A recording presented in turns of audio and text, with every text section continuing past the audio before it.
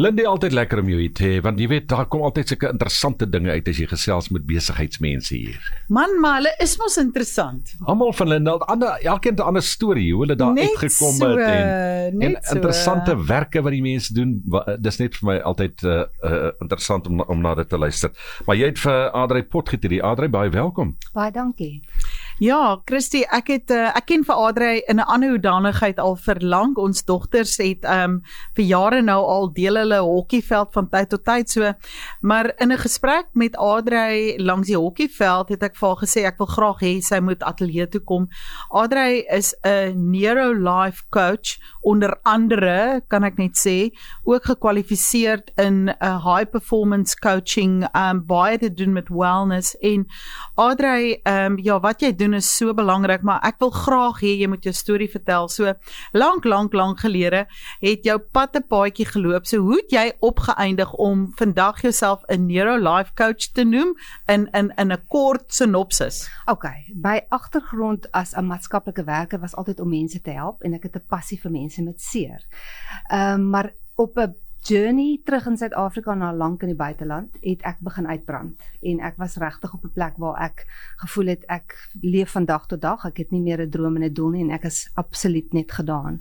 En toe het ek begin om 'n life coach kursus te doen, en in die proses het ek bietjie van myself leer ken, ek het bietjie van my frustrasies kon aflaai, ek het 'n bietjie, dit was regtig net so 'n lewensveranderende journey, as ek dit so kan sê, dat ek net nie anders kon as om te besluit, ek wil myself internasionaal kwalifiseer om dit te kan doen, want dit is net nog 'n ekstra ding wat ek het in my toolbox, wat ek mense mee kan help. Okay, maar baie interessant, so eintlik gebore uit 'n eie behoefte wat jy gehad het in jouself, daai gevoel van burn-out, kan nie meer nie, en dit het jou nou op jou paadjie, so how amazing, né? Ja, absoluut, en ek dink, dit is hoekom ek so verskriklik passievol is daaroor, want ek het self dit ervaar, en ek het dit self beleef, en ek sien self die verskil wat dit in my lewe gemaak het, en wat dit daagliks in ander mense se lewe maak.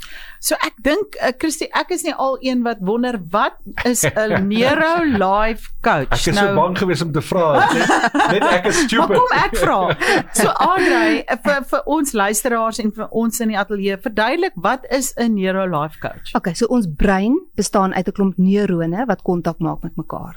En alles wat met ons gebeur, alles wat ons ervaar, maak ons brein sulke neurokoneksies. Dis amper soos om oor gras te loop en dit maak later 'n stofpaadjie as jy die hele tyd oor dieselfde paadjie loop. Okay. So in 'n manier hoe ons dink, die goeders wat ons waardesisteme, ons frustrasies, negatiewe denke, al daai goeders maak in ons breine sulke patroontjies. Okay, paadjies. En meeste mense dink dit kan nie verander nie, maar die wonderlike nuus is dit kan.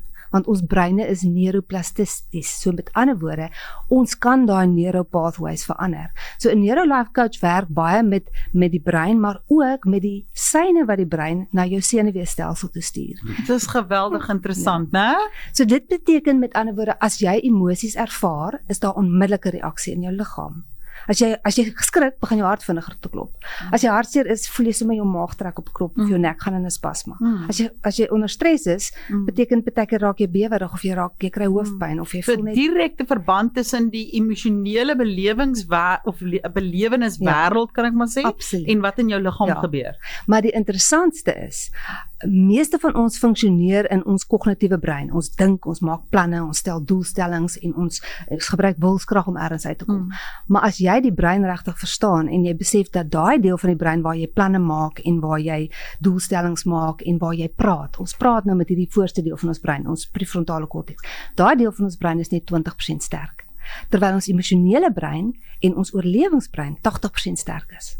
Sê gou weer, so watter deel is 80%? 80% is jou emosionele gedeelte van jou brein en jou oorlewingsdeel van jou brein. Kan jy dit glo? En daar maak ons hoofsaaklik altyd net staan, dink ek, as 'n reël op die logiese, rasionele, denkende 20%. En dit was vir my deurslaggewend, want wat ek met mense al werk vir 20 jaar was, kom ons doen net dit, en dit is jou huiswerk, en dit is jou planne, en as jy kwaad is, dat dit nie doen nie. En jy kan nie verstaan hoekom verander mense nie. Jy kan nie verstaan hoekom verander hulle gedrag nie. Jy het dan nou so mooi vir hulle gesê. Maar hulle het nie vir jou geluister nie. Maar as jy nou mooi daaroor dink, deur net te sê, moenie rook nie, beteken dit mense rook nie. Deur net te weet wat die gevare van rook is, beteken dit mense logies maak geen verskil nie. So met ander woorde, logika en daai common sense gedeelte, ek praat van die CEO van jou brein, is net 20% sterk. Okay. En die ander eintlik moet jy die konneksie dan hê met die ander 80% en dis waar die neuro-life coaching proses dan so jy is nie net 'n gewone life coach wat net sê kom ons stel doelstellings, kom ons maak planne, kom ons kry jou besigheidsplan in plek nie. Ons sê maar goed, kom ons kyk 'n bietjie wat hou jou terug. En dit wat jou terughou is nie daai 20% nie, want jy kan hoeveel kursusse gaan bywoon en kopkennis hê. Maar as jy 'n weerstand het in jou waardesisteem, want jy's geprogrammeer op 'n sekere manier, of as jy 'n weerstand het in jou hele senuweestelsel want iemand trigger jou. So met ander woorde, jy het sê net maar 'n baas wat as hy net inkom dan begin jou hart sommer vinnig klop en jy kners hom op jou tande. En daarom het jy 'n blok om te luister na hom en daarom het jy 'n blok om te groei. Okay, so Christie, geweldig interessant, né? Ons het nie gedink, dis hoekom daar mense soos Adria is, verstaan jy? So dan verstaan ons bietjie meer vir onsself. Wanneer ek terugkom, Christie, gaan ek vir Adria bietjie vra oor maar hoe lyk dit in die praktyk? Jy weet, wat is die proses waardeur sy mense vat in hierdie proses van healing, kan ons nou maar sê, né? Absoluut. Kan nie wag nie. Dit net hierna op Helberg FM. En Lindie Malana is hier, Business Lunch with Lindie, en sy gesels met Adria Potgieter, baie interessant. Sy ken die brein. Sy maak my bang. Ek net maar ontleed sy my hier. Ek dink dit is 'n goeie ding wees nie. Nee, dis nie noodwendig 'n slegte ding nie. So Christie, ek net terwyl ons afgeëindig het, toe ons gepraat oor blokkades en Adria, jy het ook nou vinnig weer daarna verwys. So hoe presenteer blokkades en wat is die skakel tussen 'n blokkade in mense liggaam en iets soos trauma wat mens beleef? Ja. Kom ek noem 'n praktiese voorbeeld. Ja, gee 'n voorbeeld. Kom ons sê nou maar jy het 'n ernstige besering op die hokkieveld gehad teen 'n spesifieke span op 'n spesifieke veld. En dit was regtig traumaties, jy het in die hospitaal geëindig, daar was 'n operasie gedoen en dit was emosioneel vir jou so intens dat dit regtig, jy kan nie daaroor kom nie. Nou kom jy en jy speel weer 'n wedstryd en jy kom by daai veld en die oomblik kom jy by daai veld en jou hart klop vinniger. En jy voel jou maag terug op. Ja, spanning. En elke keer as jy by daai spesifieke plek op daai veld kom, is dit asof jy nie wil voluit gaan nie, jy hou terug. Dis 'n voorbeeld van 'n blokkade, want jou brein onthou presies hoe intens dit was. Hy onthou die presiese plek en hy onthou presies hoe daai gevoel was en hy hou jou terug. Dis 'n blokkade. Ons kan dit byvoorbeeld noem met mense. So sê nou maar jou baas het vir jou een keer verskriklik lelik uitgeskel voor 'n klomp mense en dit was vir jou intens traumaties en jy was totaal verneder. So elke keer as jy net sy naam hoor of as jy in die vertrek kom waar hy is, dan het jy daai fisiologiese reaksie. En hoor jy net nie wat hy sê nie, jy is nie ontvanklik wat hy sê nie en alles wat hy sê kyk jy na met 'n bril na hom van daai met 'n lens. Jy gaan nie ontvanklik wees vir enigiets nie. So jy het ook vinnig verwys na iets traumaties wat met 'n ou gebeur en dan vergeet mens baie keer die detail van die gebeurtenis, né? Soos die dag maybe en die datum en onderdruk dit, maar jy het iets interessant gesê. Jy het gesê jou liggaam vergeet nooit. Ja. Daar's 'n fantastiese boek geskryf deur Dr. Bessel van der Kolk. Hy is 'n neuropsychiatrist en hy het gesê the body keeps the score. So as 'n trauma so intens is dat dit so oorweldigend is, trauma lê nie in die boonste deel van jou brein waar taal lê en waar redenasies lê nie. Trauma lê in 'n deel waar daar nie taal is en daar's net liggaamstaal. Dit was so erg, dit was so traumaties, jy het nie woorde nie, jy's net lam. En baie keer om jou brein te beskerm, vergeet jy dit of jy onderdruk dit. Maar dit lê daar en dit lê op jou senuweestelsel. En dit kan dit mens siek maak. Kan dit presenteer in siekte toestand. Dit kan jou siek maak en dit kan opkom of onverklaarbaar, weet amper wat gaan met my aan? Ek is vandag net emosioneel. Ja, outoimmuunsiektes of intense pyn, langtermynpyn. So Adria, die tyd waarin ons leef, kom ons sê maar vir mekaar, jy weet dit is maar brutaal daar buite, by tye, mense is onder geweldig spanning. Dit laat my amper dink gelyk aan COVID-tyd, jy weet, daar spanning vir ander redes. Wat is jou ervaring van volwassenes daar buite? Sien jy meer burn-out? Sien jy trauma? Absoluut. Trauma ontsettend baie. Ek wil amper my verstou deur te sê, ek dink nie in Suid-Afrika is daar nie 'n mens wat direk of indirek deur trauma geraak is nie. Kyk net in die lewe waarin ons leef. Inteendeel, hulle noem Suid-Afrika as die land met die tweede hoogste traumatiese stresfunksionering in die wêreld. En wat dink jy dra by behalwe nou die ooglopende goed soos load shedding en Eskom en al die ander goed, maar is daar ander minder obvious goed wat bydra? Ek dink net die pas van die lewe, die geweldige tempo van die lewe, kompleksiteit van die lewe, die besig wees. Ek dink hoe mense nou beleef het met Eskom en as die internet oorlewingsstryd, jy voel of jy nou oorlewingsstryd is. By 'n skool nou die dag, nou is die krag af en die internet is af en ewe skielik kan jy net nie vinnig met 'n pas voortgaan nie. Jy moet eenvoudig stop en jy moet teruggaan na hoe dit vorige jare gedoen is met papier. En wat van die onvoorspelbaarheid van die lewe? Nee, jy weet, waar gaan die volgende letterlik so Engelman sê curveball my volgende tref? Absoluut. Nee, die onsekerheid speel 'n geweldige groot rol, maar ek dink die grootste ding is wanneer jy in jouself onseker is of wanneer jy in jouself goeders het wat jou terughou. Miskien die manier hoe jy groot geword het. Miskien die manier hoe daarmee jy gepraat het, miskien die manier hoe daar nie in jou behoeftes voorsien is toe jy jonk was nie. En dit het onbewustelik skade veroorsaak. Goedjies wat gebeur het. Ek sluit altyd vir mense 'n tydlyn opstel waar bo die tydlyn is positiewe dinge wat met jou gebeur het, onder die tydlyn is negatiewe dinge wat met jou gebeur het. En baie van die negatiewe dinge dink jy dis nie regtig belangrik nie. Maar dan kom dit uit hier een dag waar jy hysteries begin huil uit die bloute uit vir iets en jy weet nie eens hoekom nie.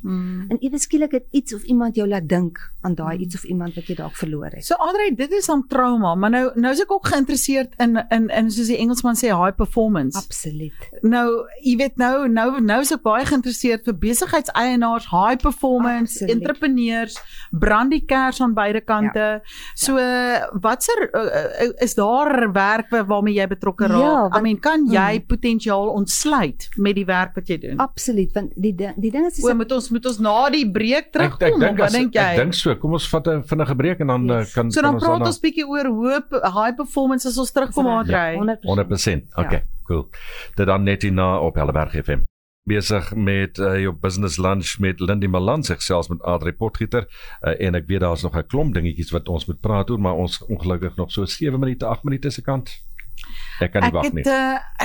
Ons het afgesluit met die vraag rondom high performance. En jy weet die impak wat dit kan hê en kan die werk wat jy met iemand doen ook potensiaal ontsluit, Adrie? Ja, nee, absoluut. Kyk, selfs as ek met intense trauma werk, moet ek self dit prosesseer, want ek kan nie dit opneem op myself en dan dink ek is okay vir die volgende kliënt wat ek gaan sien nie. So ja, daar's tegnieke wat mense kan gebruik en dis 'n groot deel van my werk is tegnieke.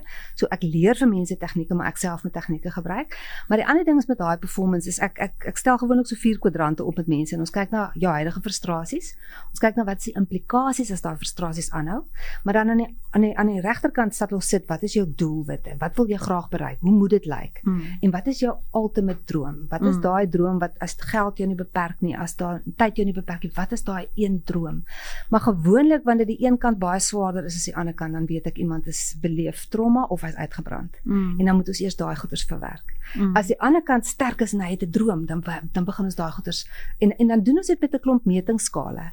Ons kyk na wat is jou frustrasievlakke? Ons kyk na wat is jou waardes? Wat is jou werkswaardes? Wat gee vir jou energie? Wat steel by jou energie by die werk? Baie interessant. Baie mense is in 'n beroep en hulle kan nie verstaan hoekom hulle gefrustreerd is, maar omdat dit hulle nie in hulle sterkpunt funksioneer nie. Sê nie maar hulle is nie 'n teamplayer nie, maar hulle moet die hele dag in 'n groep werk. So dis nie ideaal vir wie hulle in hulle profiel. Maar as jy elke ou se profiel kan hê en weet wat sy sterkpunt is en as 'n groot besigheid mense in hulle sterkpunte kan aanstel, dan gaan daai winsgrens van daai besigheid verdubbel dit. So jou werkswaardes, jou persoonlikheidswaardes, jou geestelike waardes, want persoonlikheidswaardes, kom ons dink so 'n bietjie, as jy van kleins af geleer is eet jou bord kos op en jy is nie honger nie, dan gaan jy almekaar jou bord kos wil opeet. Help dit jou om jou droom uit te kom of is dit 'n probleem? So en dan kyk ons ook na jou selfpersepsie, hoe jy oor jouself dink en voel. Dis wys so 'n bietjie die spieël, né? En erken, dis daai self-awareness. So ons meet dit. Ons meet dit hoe dit is voor ek begin met die tegnieke en dan doen ons klomp tegnieke en dan meet ons dit aan die einde en dan kyk ons waar jy is. Geweldig interessant. So Adrie, weet jy, ek het 1000 vrae. Nou dink ek ook so dis nou een aspek, maar nou moet ons ook sekerlik kyk na ons hele lewens opset, né? Absoluut. Maar jy dis 'n holistiese benadering. Ja. Dis amper, ek kan dit amper so 'n bietjie vergelyk soos 'n klein vliegtuigie. Mense wat leer om klein vliegtuigies te bestuur sal weet jy moet kyk wat is die gewig van die vliegtuig? Is daar genoeg brandstof in die vliegtuig? Kan die vliegtuig hoog genoeg gaan? Is sy neus hoog genoeg gelig? Wat is die engine kondisie? So dis basies asof jy na my toe kom en ek sê kom ons gaan meet jou engine kondisie. Ons kyk of daar genoeg brandstof is. Ons kyk of jou ons kyk na al die goedes en dan sê jy vir my hoe hoog wil jy hê met daai vliegtuig? Jy gaan hoe ver ver wil jy moet hy gaan. En dan klim ek saam met jou, ek is jou co-pilot en ek sê kom ons kyk of ek jou daarby kan uitkry. Metafoor. Maar kom ons meet eers wat is fout. Hoekom is jy nog nie daar nie?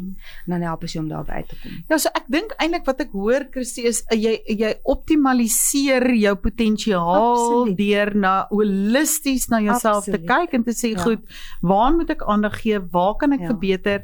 Waar kan ons blokkades verwyder? En dit klink so half vir my asof ons almal by jou moet uitkom, Adrey. Sonder twyfel. Dis hoekom ek sê vir my het dit so ontsettend baie beteken, want ek het nie geweet hoe om ontslae te raak van uitbranding behalwe om te rus nie.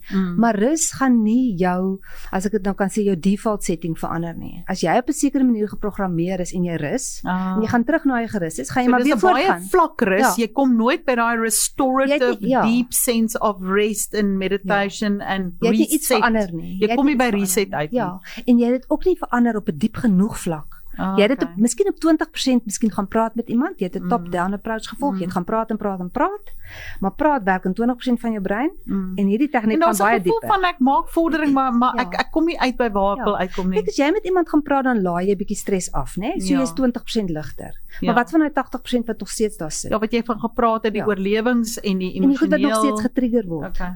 Ons het eintlik verwys na Christie nou laat Adrey, jy vat 'n uitveer. Ja, ek sê die tegniek wat ek gebruik is 'n bietjie soos om 'n uitveer te vat. En daai paadjies, jy weet as ek nou sê daai grasperk is daar en jy loop almekaar op die grasperk en dit maak 'n stofpaadjie. So as jy nou uitveer kan vat en daai stofpaadjies kom uitvee en laat die gras weer kom groei. Dis eintlik wat 'n mens doen met die tegniek wat ek gebruik. Ek het 'n groot uitveer nodig. Speak for yourself, Mr. Christie. Adrey, as jy ek weet jy is ook by skole betrokke, met wie werk jy graag? Wie is jou teikenmark? Wie moet by jou kom aanklop? Ek werk ontsettend baie met tieners en met hulle ouers en met gesinne, maar omdat hierdie so toepaslik is op alles. Jy weet, met tieners baie met sport, baie met trauma, baie met tannie ek cope nie meer nie. Ek het stres, ek het uitbranding, ek het angstigheid. Maar die ander kant is enige mens wat stak voel. Jy voel jy kom nie verder nie en jy weet nie hoekom nie.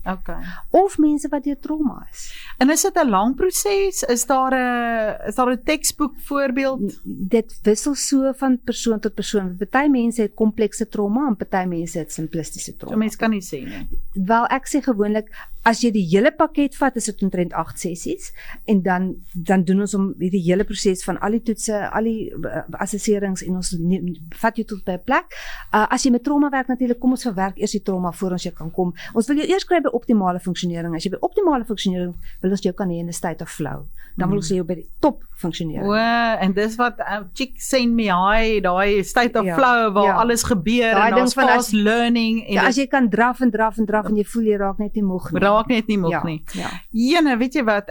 Christie, ek sou nou eintlik Christie vir haar wou gevra het van 'n miskien kan jy soos in 1 minuut van 'n suksesverhaal, iets wat vir jou nou bybly nog met 'n pasiënt met wie jy gewerk het? Ek het met 'n hele paar provinsiale sportmanne wat ek nou al gewerk het waar spesifiek ernstige beserings wat regtig dit was trauma en hulle is te bang om voluit te gaan op daai spesifieke. Daar's altyd daar iets wat hulle terughou, iets hou hulle terug.